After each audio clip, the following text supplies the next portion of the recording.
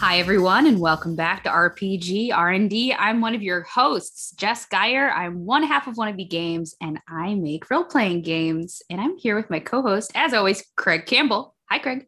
Hi, Jess. I'm Craig. I'm the owner of Nerdburger Games, and I make tabletop role-playing games and occasionally get nominated for Ennies for them because Woo! we're still, as we record this, we're still rolling into Gen Con next week. Yeah. And I believe this will probably come out after Gen Con. So right now I am Schrodinger's award winner. I have both won and lost. Um, so by the time you hear this, I will know, but as I record, I don't. At the end of the episode, you'll be prompted with a link. Did Craig win the Ennie or did he not? And it will be a choose your own adventure type. It's part of this weird ARG we're trying out. Oh boy, that would be something if we had the time, right? But we're here with a guest, as always. Hello, Callum.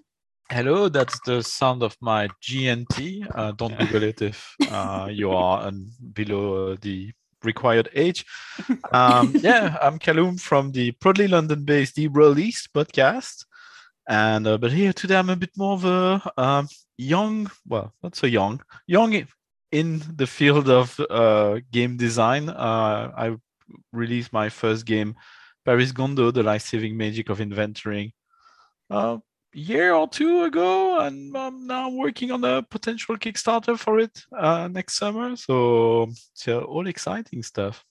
Yeah, and if you're listening to this and you think, wait, released a game and now you're working on a Kickstarter for it, we're gonna talk about that today with our game design topic. I think that's a very interesting topic to get into.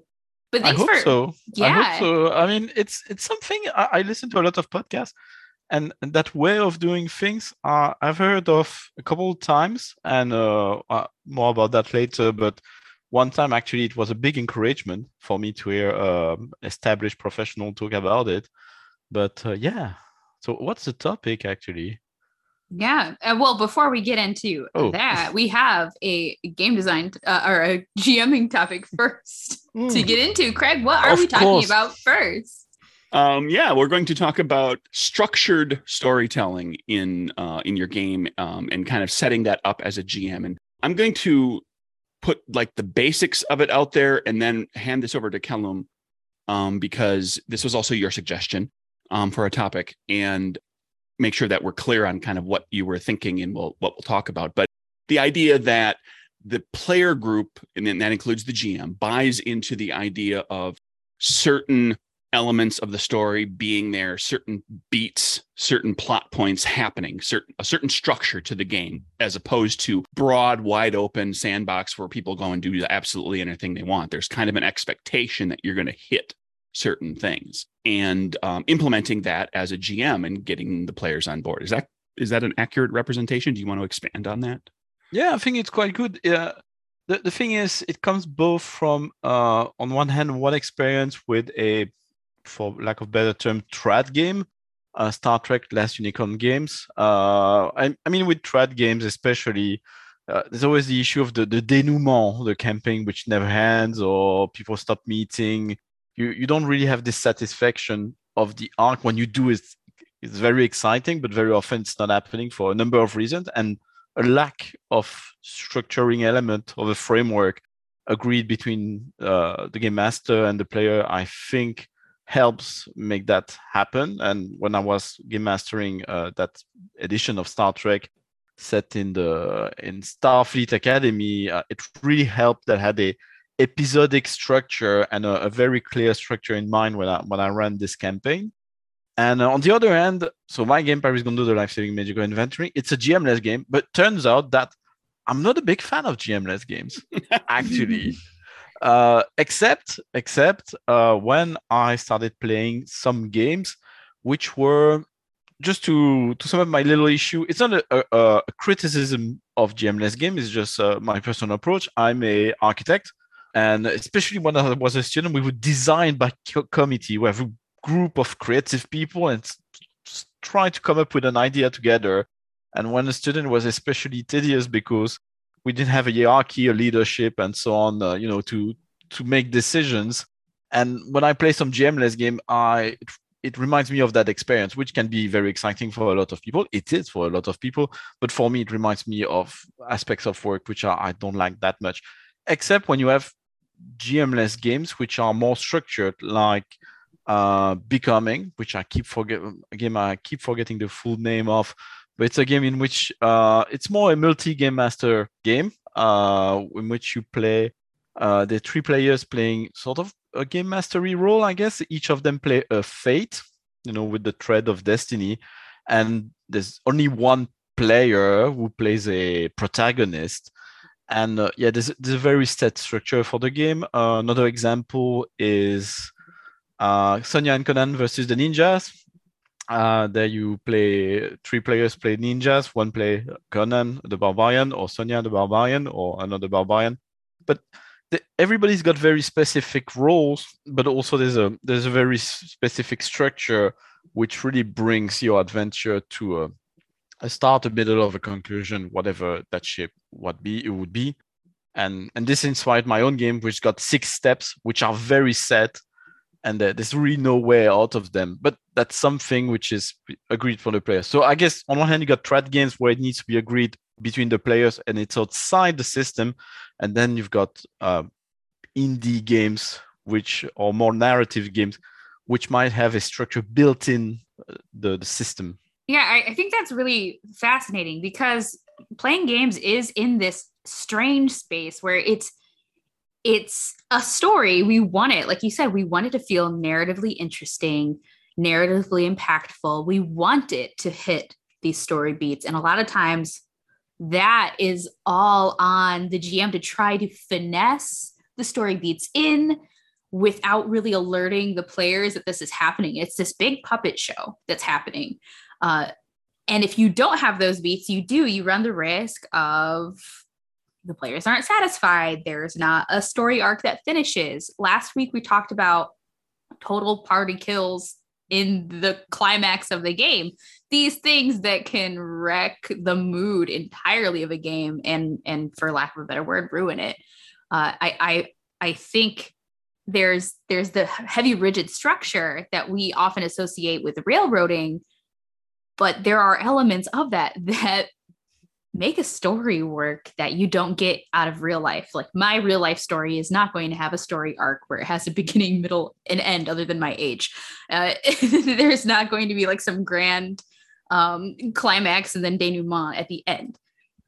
But we want that in our games. I find it really fascinating. Would you mind sharing the steps that happen in your game and how you came about structuring those? Oh, sure. So the Gun Paris method got 6 steps. Actually it's 7, because there's a step 0, which is part of, we explain safety tools and so on. But it's all built in the game. So there's sort of scripts and prompts, which the whole point of session 0 is not only the practical aspect of safety and knowing each other's, but it's also getting people in the mood. So there's a lot of flavor text which is used as part of the onboard, getting people on board with safety tools. Something inspired by my experience here in London. When you show up for a game right after work, often you're very stressed, you're in a pub, it's noisy, so you need something to break from the rest of your day. So that was the goal of the step 0. Then you got the first step, which is the dungeon. The players create the dungeon together. Eventually they can roll prompt to do so. Step 2 is the party. So the players create their characters. It's very light touch. They pick a character class, an adventurer class among 6. And then they come up with a description which needs to highlight the objects from the starting inventory of their adventurer, because objects, loot, and inventory is all the theme of the game. So that's step 2. Step 3, you roll your loot, if I'm not mixing up things. So you roll the stat for your loot and you describe it to the rest of the group.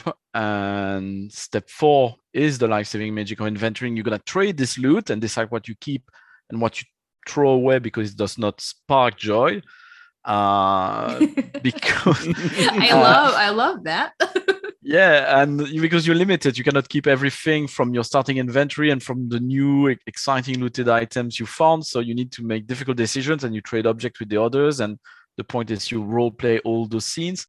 And then step 5 is the journey home. So you're gonna go back home after your adventures. Yeah, the game starts where most adventure end. You start the game. The premise is that you already reached the end of the dungeon and you defeated the boss of a dungeon. So all the information you come up with about the dungeon, the boss, and the looted items are sort of happening after the fact in world. So step 5, you go back home. No, you go back home, which includes trying to get out of the dungeon. Depending on what you kept or threw away, it's more or less likely you will succeed. Then once you're out of the dungeon, everybody's part ways or don't, if they wish so, but they go home and they describe what they consider is their home, and we find out whether or not they succeed to go home. So that's the journey home, step 5. And finally, step 6, the emotional epilogue, is when we find out if the objects that they kept will bring joy in their life. Will they have a fulfilling experience till the rest of their days, wherever they ended up? So each step you do something very different. Each step also has got a very specific purpose in an arc of an adventure. And literally the final step is the denouement step. It's the emotional epilogue, and that you have it. So this is really, really set. That's a very, very heavy framework, but at the same time, then people are absolutely free to describe whatever they want. If Darth Vader wants to show up riding a unicorn while singing Maria He, Maria Ho, it's absolutely fine. There's no problem with that. But that's a paradox. The freedom of describing whatever they want comes from the fact that it won't imperil the arc of the game or the shared story, because there's a very heavy structure within which this is happening. I think that because you said it's GM-less, and I agree with you. Like the nebulous nature of the stories in a GM-less game, whether that's a journaling game, like a solo journaling game, or a game even like Fiasco, where there's not a GM and people are just kind of making things up within a structure. I also like these games to know kind of where things are going and have this agreement about where things are going. And I think it's a really good idea as a GM to think about those things in advance, or at least like in a session 0, even if you're playing a game like Dungeons and Dragons, deciding like, okay, well, we want to hit certain beats, right? We want this to feel epic and cool.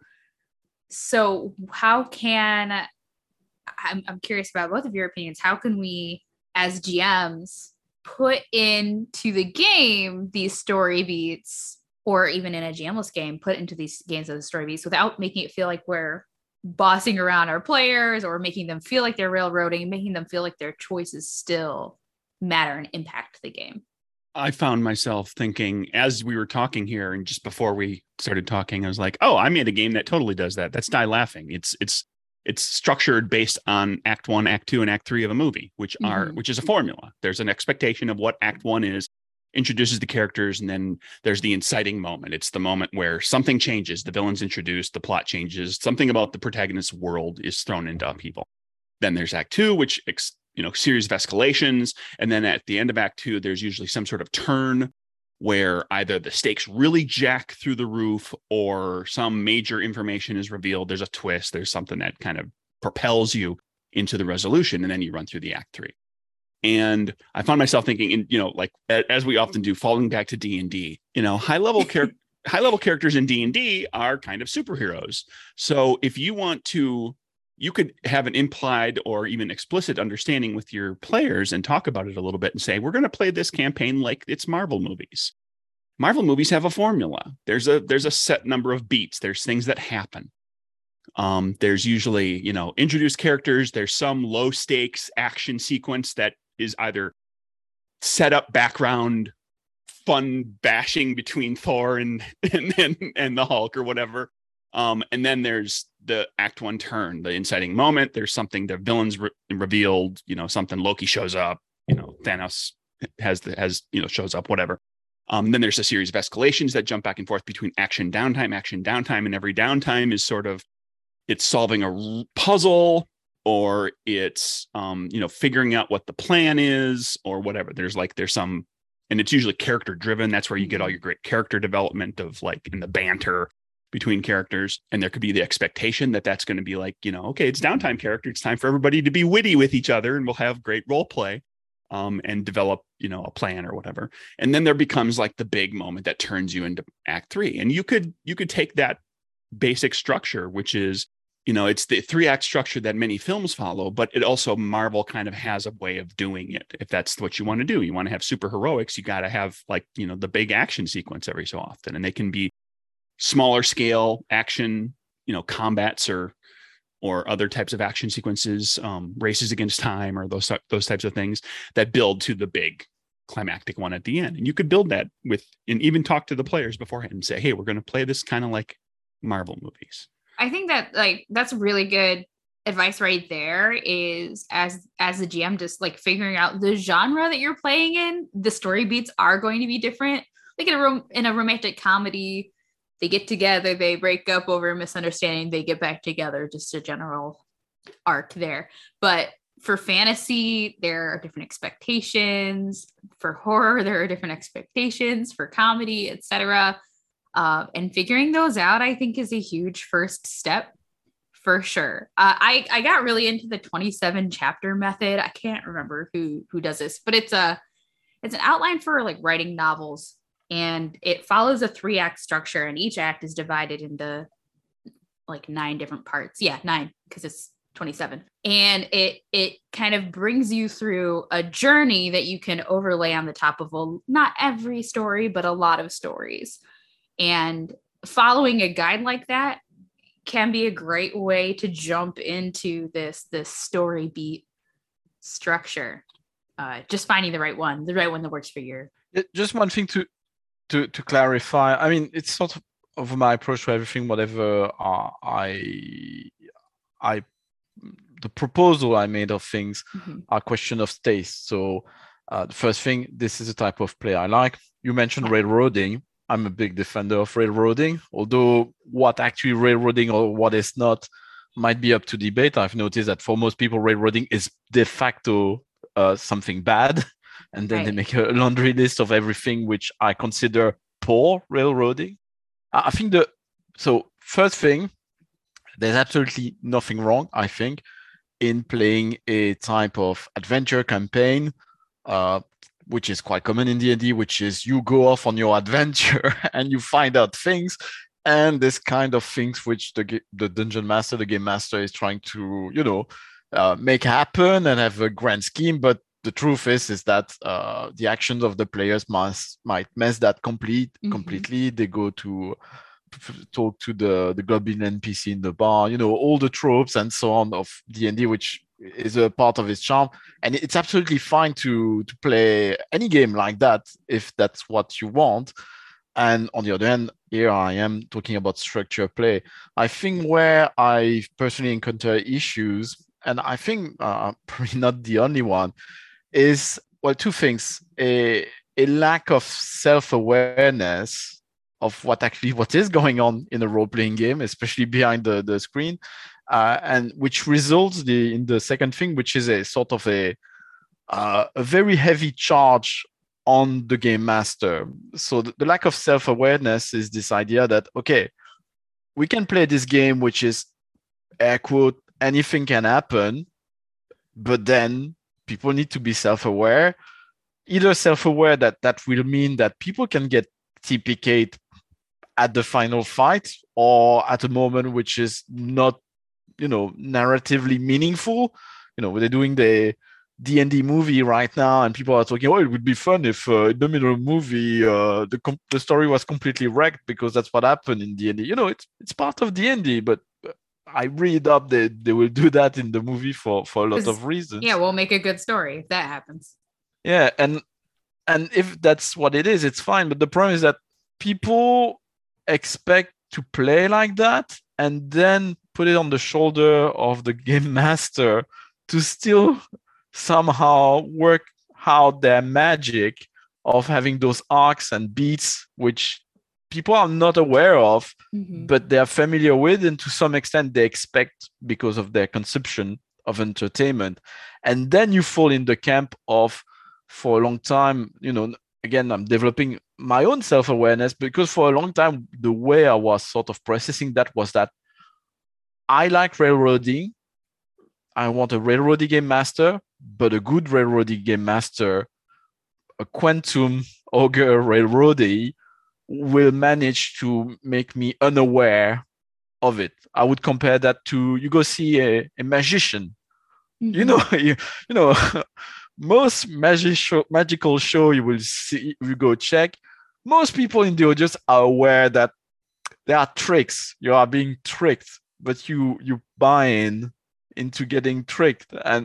But there's this problem I find in role-playing game that, oh yeah, but there you manipulated the story, so we fit back in your structure. Yeah, because if you don't do that, you're not back in the structure. So I think you need the self-awareness of this situation, and then ideally people around the table, the game master should be very clear about what's gonna happen, and the player needs to be self-aware and clear about what they accept. And they not give away, but they hand a form of their agency to the game master, so that they can structure, they can keep things in check. And it's a spectrum of how far you go in one direction or another. But the problem for me really is expecting everything to fall into place magically, right. While running a fully simulationist game, where you just start up Star Wars and suddenly the plot of Star Wars happened just through sheer luck of dice rolls. No, that's a great point, because I was literally looking at the hero's journey circle as you were talking about that, and I was finding myself thinking like, okay, the characters start in the ordinary world. There's the call to adventure, and the next step is the refusal of the call. But usually the players are like, well, we're adventurers, so we're supposed to go off on the adventure. Well, you can have refusal of the call, and then there's the meeting with the mentor and whatever it is that draws you into the story, and pointing out that it's okay to talk about that at the table. It's okay to vocalize that. I think one of the things Kelm's talking about, where it gets placed on the GM, is because even if the players know this structure exists and they're kind of expected to do it, there is perhaps a feeling of like, I shouldn't talk about it because that kind of breaks the immersion of and the illusion of what we're trying to do. And it's like, but you're perfectly fine with making Monty Python quotes and talking about what was the last episode of Westworld in between scenes during the game, but you don't want to talk about like the structure of the story. What, like, that's perfectly acceptable if like players can talk about like, oh, this is the point where we crossed the threshold and we're really off on adventure. Like just as a player, you can say that, and the GM can reinforce that, and then you can play that part out as the character if you want to give the hero's journey a fairly literal playthrough. Yeah, I mean, all the best games I've ever played in, either as a GM or the player, has had a GM and a group of players who understand stories really well, and whether consciously or not, are falling into those story beats. And like Caleb, like you said, like the best GM will make it seem like it was all an accident.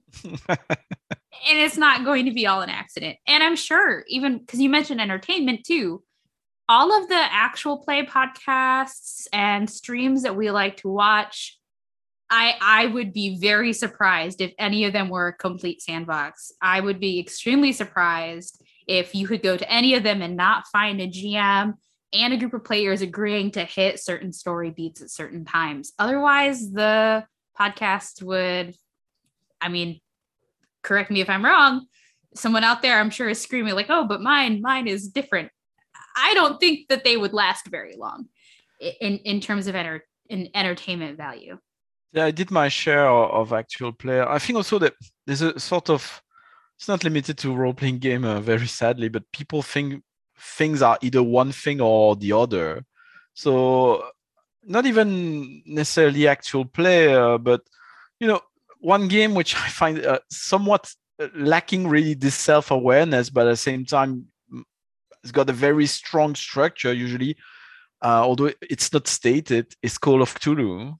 I mean, there's a premise which is accepted among the players that their character is going to die or suffer a terrible emotional breakdown towards the end of the game. So that's accepted. So that's already a good starting point. But yeah, it's not really told that, to work, a Call of Cthulhu adventure needs to be very railroady in its overall structure. And the reason why personally I defend railroady, especially for something like Call of Cthulhu, and it's because my best session ever of Call of Cthulhu was extremely railroady. But again, that doesn't mean that I don't contribute to the story and I just follow, the way railroading is described, that I have no agency or input in the story, and that I just play, a script which would be handed to me, which can be fun. I miss my actor days. But no, the reality is that I'm going to compare two games. So this game of Call of Cthulhu, investigation, very beat by beat, very clear where we were going. No way really to miss a clue and suddenly wonder. There was almost no room. There was almost no investigation. Our character was investigating what's going on, but everything was sort of really obvious. And maybe the game master put some clues in front of our face if we missed them at some point. I don't know. But it was quite clear at the table. And what that meant is that me personally, and I assume the other players, we didn't have to worry about the investigation. We were not there for the investigation, at least not at that session of that game that day. We were there for immersion, but in the reaction of the character and who they were. So, and that was one of the nice opportunities when I played. I played the divorced father who came to pick up his daughter after a scouting trip. Yeah. I've played this one. What? I've played the same character. Probably. The same character. In Call of Cthulhu. Yeah, so you know that when the very beginning, when this divorced father comes to pick up his daughter, well, the stepfather is there because there's been a confusion about it's my weekend and so on. And the two of them go. But I have so much a nice experience, intense experience, role-playing this divorced father. And I went, I'm not even sure if it's in the pre-gen or whatever, but I came up with this idea that he was a working class person and the stepfather was a doctor, I think. And I really played into that. And we played interactions with the other player, really building that up of this, antagonism, and then working together to find our daughter, because that's what mattered. Yeah. But if I was there thinking like, okay, what was the clue again? Okay, so when you did that, where should I go next? Okay, I should go there and so on. No, the thing was extremely linear, and I could stop worrying about that to immerse myself. So on the menu of all the things that what tabletop role-playing can be, that there was immersing into the psychology and worries of a character rather than fend off monster or be smart and investigate something. And I played another game which was sorry if the game master is listening to me.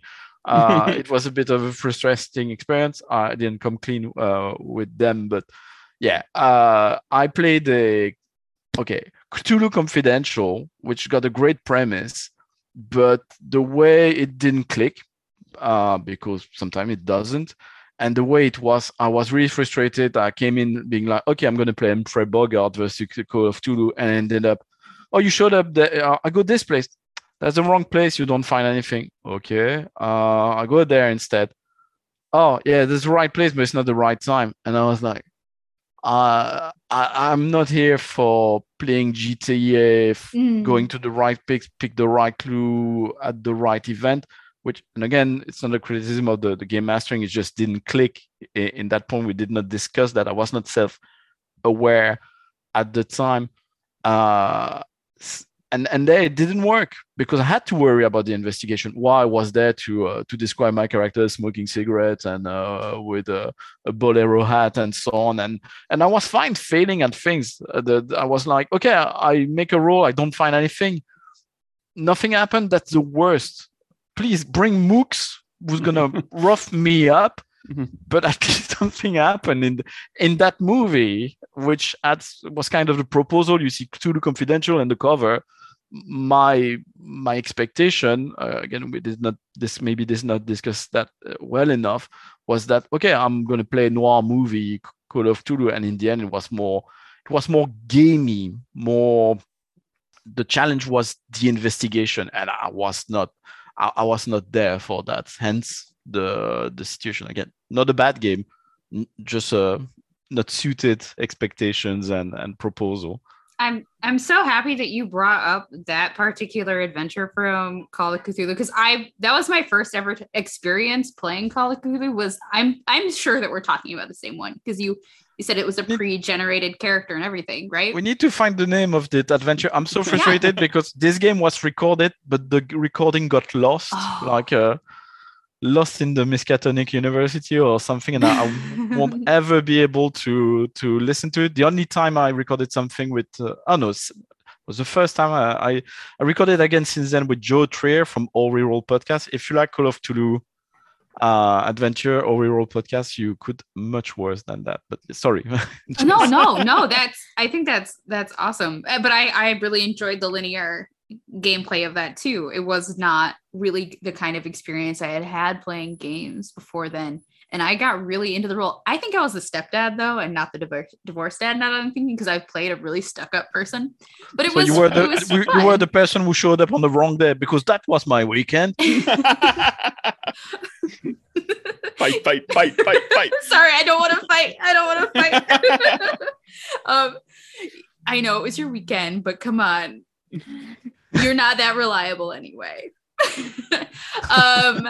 So I like that linear gameplay. Cthulhu Confidential, I also think, it's set up to be very linear. It's that 2-player game structure, GM and player. You have to have those story beats for something like that. Otherwise, it does fall apart. There's no one to fill in the gaps. The onus of the gameplay needs to be concentrated somewhere. It needs to get done. So I like that you brought up those two examples. It's funny, Cthulhu Confidential's got this reputation, but I'm not sure to what extent it's made explicit in the text of the game. Again, Call of Cthulhu, I find as a game, it's a game I find immensely frustrating and pleasing at the same time, because it's coming from this long history and tradition. I find they're really way too subtle with the way they explain some aspects which are really core for the game, but which are more part of sort of a culture of things. So sometimes it's a bit weird how, okay, that's the premise, that's the structure, but there's so much which is untold from people because it comes from way back. It's got this reputation of being the first narrative focused role-playing game. There were others, but a milestone of more narration focused games versus wargaming tactical games. And at the same time, if you look at the rules, the system, and I love the people at Chaosium. I know several of them in person, and that's absolutely amazing. But I find because they got this community. Yeah, you would look at the game on its own, you like, that's not a narrative game, because there's so much more things which are really obvious about this aspect, much more than Call of Cthulhu. And it's not just rolling dice and so on. It can be about knowing the structure. We could probably talk about this for a long time, but we also have a structure in our podcast, and the other half of I love a good segue. I know. I'm really rooting for next year. The Ennies need to have a podcast category for best segue, and it's just me winning all the time. So our structure is we're going to go into talking about game design. We talked about it a little bit at the beginning of this because I think that they are so intertwined. with the story beats, because you want to find ideally, if you want to play a game with story beats, you play a game with story beats and you don't have to invent them whole cloth as a GM. But we are talking about something else off that topic. Craig, what is it? I think I could describe it as iterative development and release. It's the game designer hero's journey, actually. Yeah. It's the idea. We so often, and we've talked about it this way on the podcast on a number of occasions. I think a lot of designers out there, certainly the big companies, tend to be like, okay, we do all the work, make the game, and then it's out and boom, and that's it. It's done. There might be errata, but that it all comes out at once. But there is a growing community of people in the game design realm who are taking it in stages and steps, and where they are developing the rudiments of the game, kind of taking the first stab, and they're releasing that and putting it out there, making it available. It's just people can try it out and play it if they want to provide feedback. Sometimes they build, the designer builds that into the process. And it might go through multiple iterations of development and release, where they're constantly putting out new, slightly revised versions of the game. And then getting eventually to what they're kind of calling the final version of the game, which may just be, okay, now here's the last version of the game. And in some cases, if somebody has a game that is really kind of like they're ready to like take it to the next level, that may be now we crowdfund, now we do something where we're going to put like some really good art into it and everything. Before, maybe we just had stock art or some graphic design choices that kind of spruce the page up. And they're going to kind of take it to that next level. So Callum, you did that with Periscondo, where you kind of iterated in development and release. And I've seen it quite a bit in itch.io communities. It's less common, I think, probably at Drive-Thru-RPG, because I think the expectation usually is more that something that goes up there is probably the finished version usually. It's actually an advice I was given as I was developing my game, that I should, whatever I put on Drive-Thru should be something which is a certain level of finish, because that's the expectation and the culture of the community over there. So it's very interesting you raised that, because that's what I was told by a lot of people in the industry, that Drive-Thru is for finished things. Yeah, I think that they're even in the future maybe going to start enforcing more of that culture as policy, judging from some of the things that they've really Drive-Thru-RPGs released in terms of statements. But that's just me thinking and reading between the lines. I could be at the same time, there are different levels of things. So we go through in more in the detail of Periscondo, but what I find interesting and a topic interesting to bring up is because, so now I'm planning a Kickstarter, but now I realize also that other projects, which I thought were finished by designers, are now going or just went recently to Kickstarter. So Mothership was at a life as a zine for a while, with a very interesting format. Not even, matte soft cover, not even glossy. And then they had a Kickstarter after, I don't know, several years of existence. And it's still called Mothership. It's not even, it doesn't have a Mothership 2 or there's something like that, as far as I know. The Gauntlet did Brindlewood Bay, which again was a game I thought, okay, I thought it was done. Yeah. No, it's got a Kickstarter now. And where I am in my project, I was really reluctant about going Kickstarter because I expected that it would be too much stress and so on. And because of my journey, now I'm at the point where I need to do a Kickstarter. But a lot of little dominoes were put in the right place, maybe not in the right order, but and now that should be happening, but in a much more comfortable fashion than if I would have going with my first ever game, throwing myself at the Kickstarter campaign.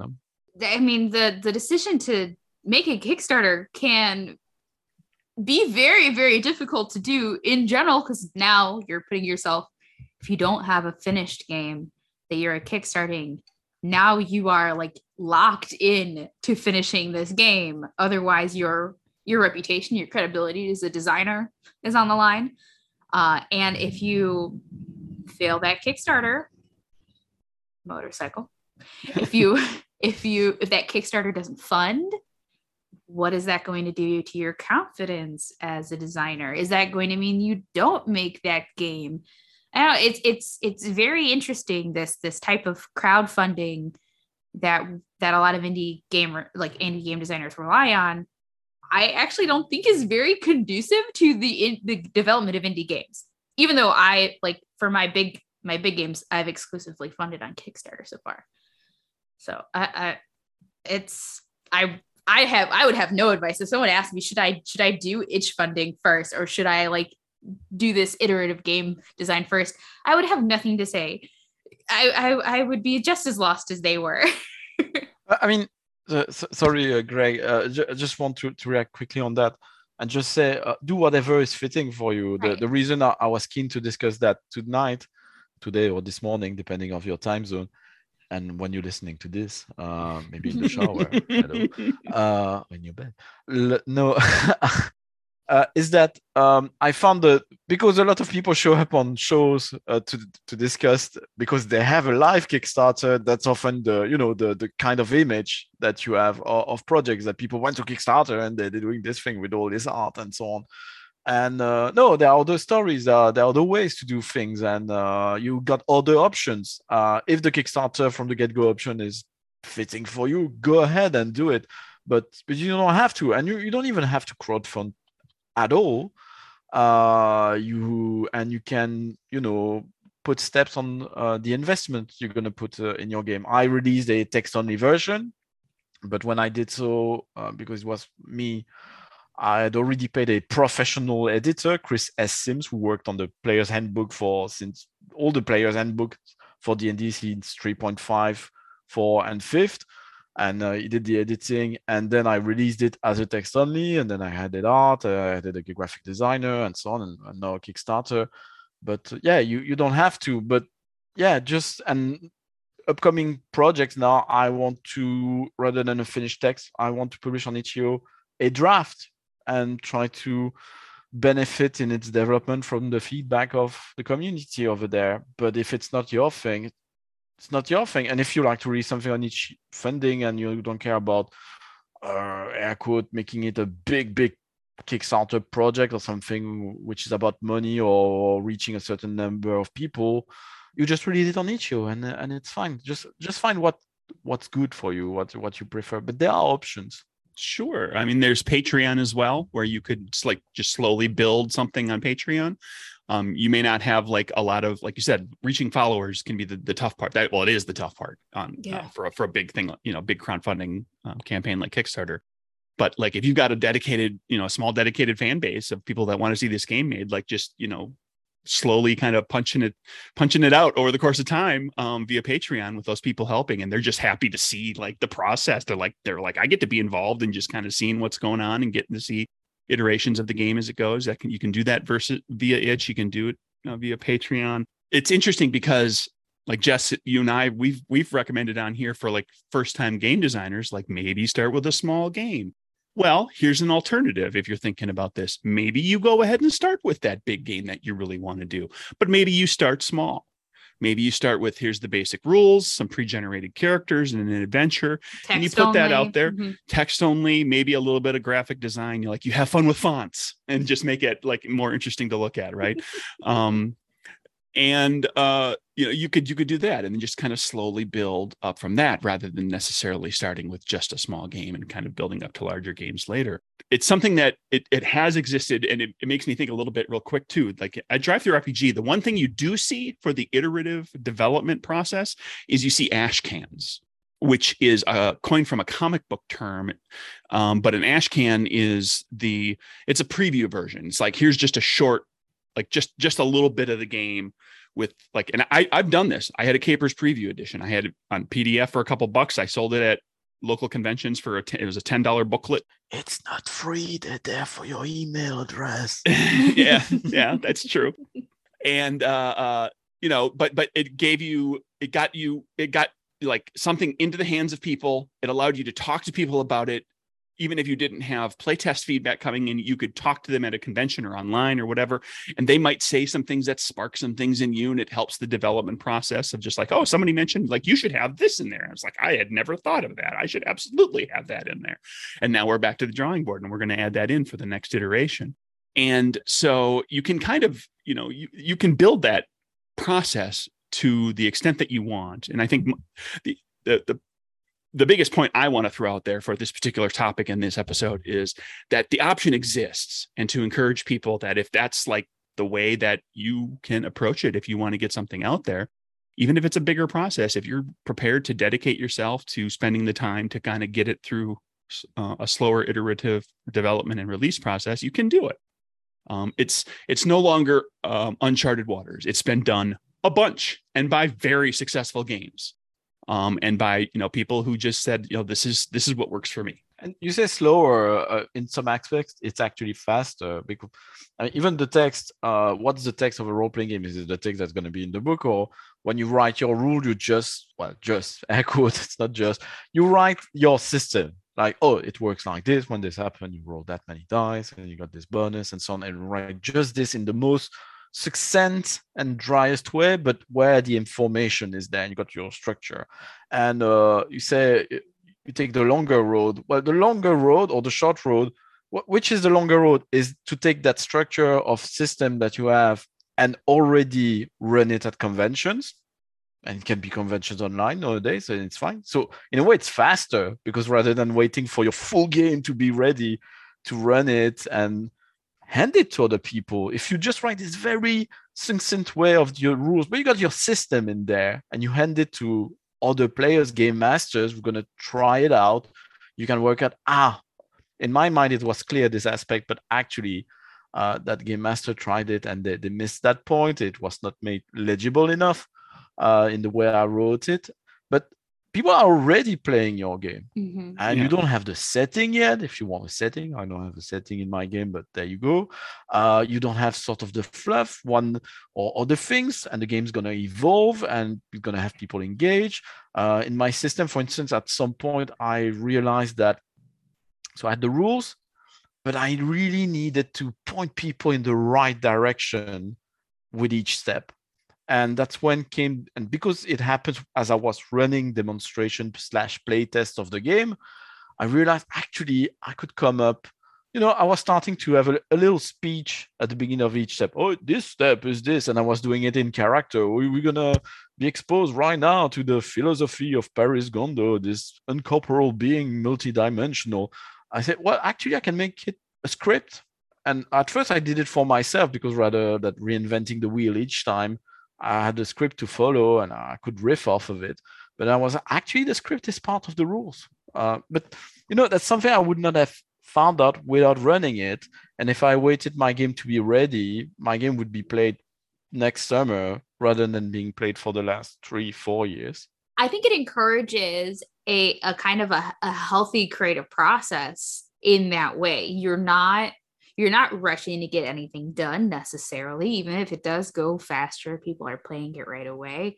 And it also follows some traditions of the other games industry, of video games, where there are big companies releasing paid betas, even sometimes free betas, a lot of times paid betas. Here's the game. It's not done, but you can play a lot of it. I just played a game that was a beta. I paid for it on Steam. I can't remember the name. You make potions. No Man's Sky has been like that. It's been in beta for 2 years, because games are such a huge endeavor in video game right now, especially MMORPGs and so on. Yeah, and the only thing that you're fighting necessarily when you're releasing something before it's quote unquote done is the expectations of the people who are engaging with it. But unlike with a published book where it's a story and you're expecting the story to be finished 100% when you buy a book, there's no reason to have that same expectation when you're playing a game. There's no reason to expect that the rules might change or not, or art might be added. And I think that it just encourages, that process instead of skipping a lot of steps and just getting it done. In the past, I've joked, but it's not really joking, because it's painfully true that I've done these games where, okay, I design the game and I playtest it, and then I develop and playtest and develop and do that a bunch of times. And then, okay, now I get somebody to design a logo for the title, and I get a few pieces of artwork done, and I fine tune, and I get it in a version that I can show people. And then I go to Kickstarter and I ask permission to make my game. Yeah. Because that's kind of what you're doing, because you're coming into it in especially early when you don't have a huge following or anything, you're having, it's hard to bring a crowd. But if you do things with iterative development and release like this, you're going to build that fan base when it's not as painful for like, I put this thing out there and it didn't get a lot of interest, but there's some, and I'm going to put the next version out. There's going to be a little more, and you're going to slowly build that up. And so if you do get to the point, then also ultimately you want to do a larger crowdfunding effort, and really pretty up the game and do all that stuff. You go into that with a little more confidence, and you're not asking as much permission because you've already got some people who are saying, yes, please do this. So there's a benefit to the process, and then there's a benefit to just like where you end up in your mental state, emotionally going into the Kickstarter of like, oh, now I've got these people that are like, they're along for the ride. They're going to be there day one. They're going to back this. They're interested. They're invested, figuratively and some perhaps even literally. Right. And people's going to notice that because this idea that if you come up with the best movie, the best book, the best game, and you just get into the world with your game, your thing, your creation, out of its sheer merits, people will find it and will find its audience. I'm very sorry, but that's not how the world works. The successful Kickstarters you've seen out there, people's been doing a tremendous foundation work with them. I know even people who did the foundation work with the first game, and the first game went very well, and then they sort of be like, okay, with the expansion of the game, I can relax a bit, and then they were like, no, didn't work. I mean, it went okay because they had an established community fan of the game, but certainly was not going as far as they were hoping because they didn't do their marketing homework. I think, as you said that, it inspires me. Maybe my Kickstarter would not be a mistake to do that. Thankfully, I got good mentors with Kickstarter. But rather than say, people don't say that, but the idea is not, oh, please allow me to do my game. It's just, please help me bring this to more people, because that's really what I hope to do personally with Kickstarter. The game exists already. It's going to be expanded a bit, improved a bit visually and so on, 2 additional classes, more rules and so on. But really, I need the people on Kickstarters, it's my pitch already, I need their help to bring that game in brick and mortar shop. I need their help to bring it in the hand of more people. I need their help to share the game with each other and give it a place in their heart, which I hope it's worthy of. So that's a big emotional thing for Kickstarter. I just wanted to point one thing which I find very convenient, because I was a bit stressed out about that with Itch. The idea of iteratives was like, but if I release the text only version and then I got the illustrated version, how do I price it? The first one and the second one? Do I give the illustrated version to the people who bought the one which was text only, because it would not have happened without them, and so on? Actually, on Itch, you can make sales targeted to people who bought a product of yours already. So long story short, my text only version was $5. The illustrated version was $10. But I give a $5. So whatever you buy with an early version of mine on Itch.io, at least, it's you're not going to pay that price twice. So the full product expands in prices because reasons, but whatever you spent on the first version is deducted from the next one. Won't be the case with Kickstarter for obvious reasons. But yeah, that's a neat little tool that you can use on Itch.io. That's a great way also to keep encouraging people to try out I'm going to call it a beta for now, even though it's a complete game, to try it out and then build an audience too. And what you said about the Kickstarter, like you need the help to bring it to more people, to bring it to brick and mortar stores. That's a way, even though it's feels like more emotional for you, probably it's a more concrete call to action than, hey, give me money so I can make this game. People who are backing on Kickstarter are taking less of a risk for that to help promote than they are giving money to a product that's not done, that's not finished, that may never come to. There are lots of Kickstarters out there that have never come to fruition, and that money is gone now. But it's less now. It's less of a risk for your it's backers. a different product also. I mean, there are Right. different projects which got different needs. Certainly, if I was going out there, I mean, for instance, a Kickstarter I supported and I was very happy with the end result was Nibiru, a game of lost memories by Federico Sons. He made a lot of work ahead of the release of the game, but I don't think he had all the art, for instance, before the Kickstarter, because that's an amazing, it's tremendous amount of money to cover up front. So it was really covered in terms of moving forward with the project. It was a safe bet. But yeah, without the Kickstarter, the ambition of that game and the content is beyond my game, which is a nice story game, but it's not a system which is unique with a full setting, with full of art and so on. Okay, do you have anything else to add? No, I'm good. Oh, I didn't want to cut you off before I closed the podcast. It's okay. Sorry, I'm very chatty on people's podcasts because that's good. And if people are saying I design a game only so I could be invited on other people's podcasts, that's an absolute lie. But you've been on the Rollist, right? Yes, I have. I've been on lots of podcasts. You had your turn. You had your turn. I'm taking mine. Yeah.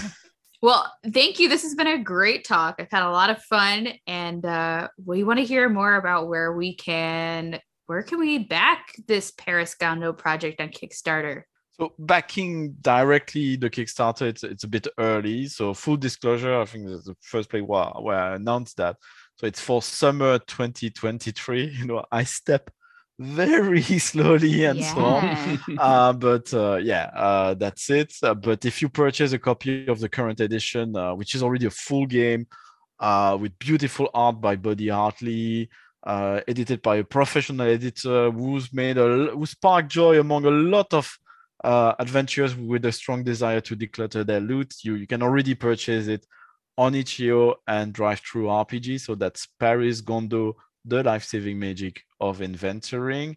Also, I'm likely this week to release a one-page RPG I wrote this weekend, which is called Don't Call Me Angel. And it's a Jason Statham's Big Vacation by Grantor with Hack to pit Ariana Grande versus David Boreanaz. So that's awesome. Where can we find you where do you want to be found on social media or the internet? So I can be found everywhere: Twitter, Instagram, TikTok. I was on Vivo for a while. I still have an account there, but I don't read it, so don't contact me there, because apparently it's held by all terrible people.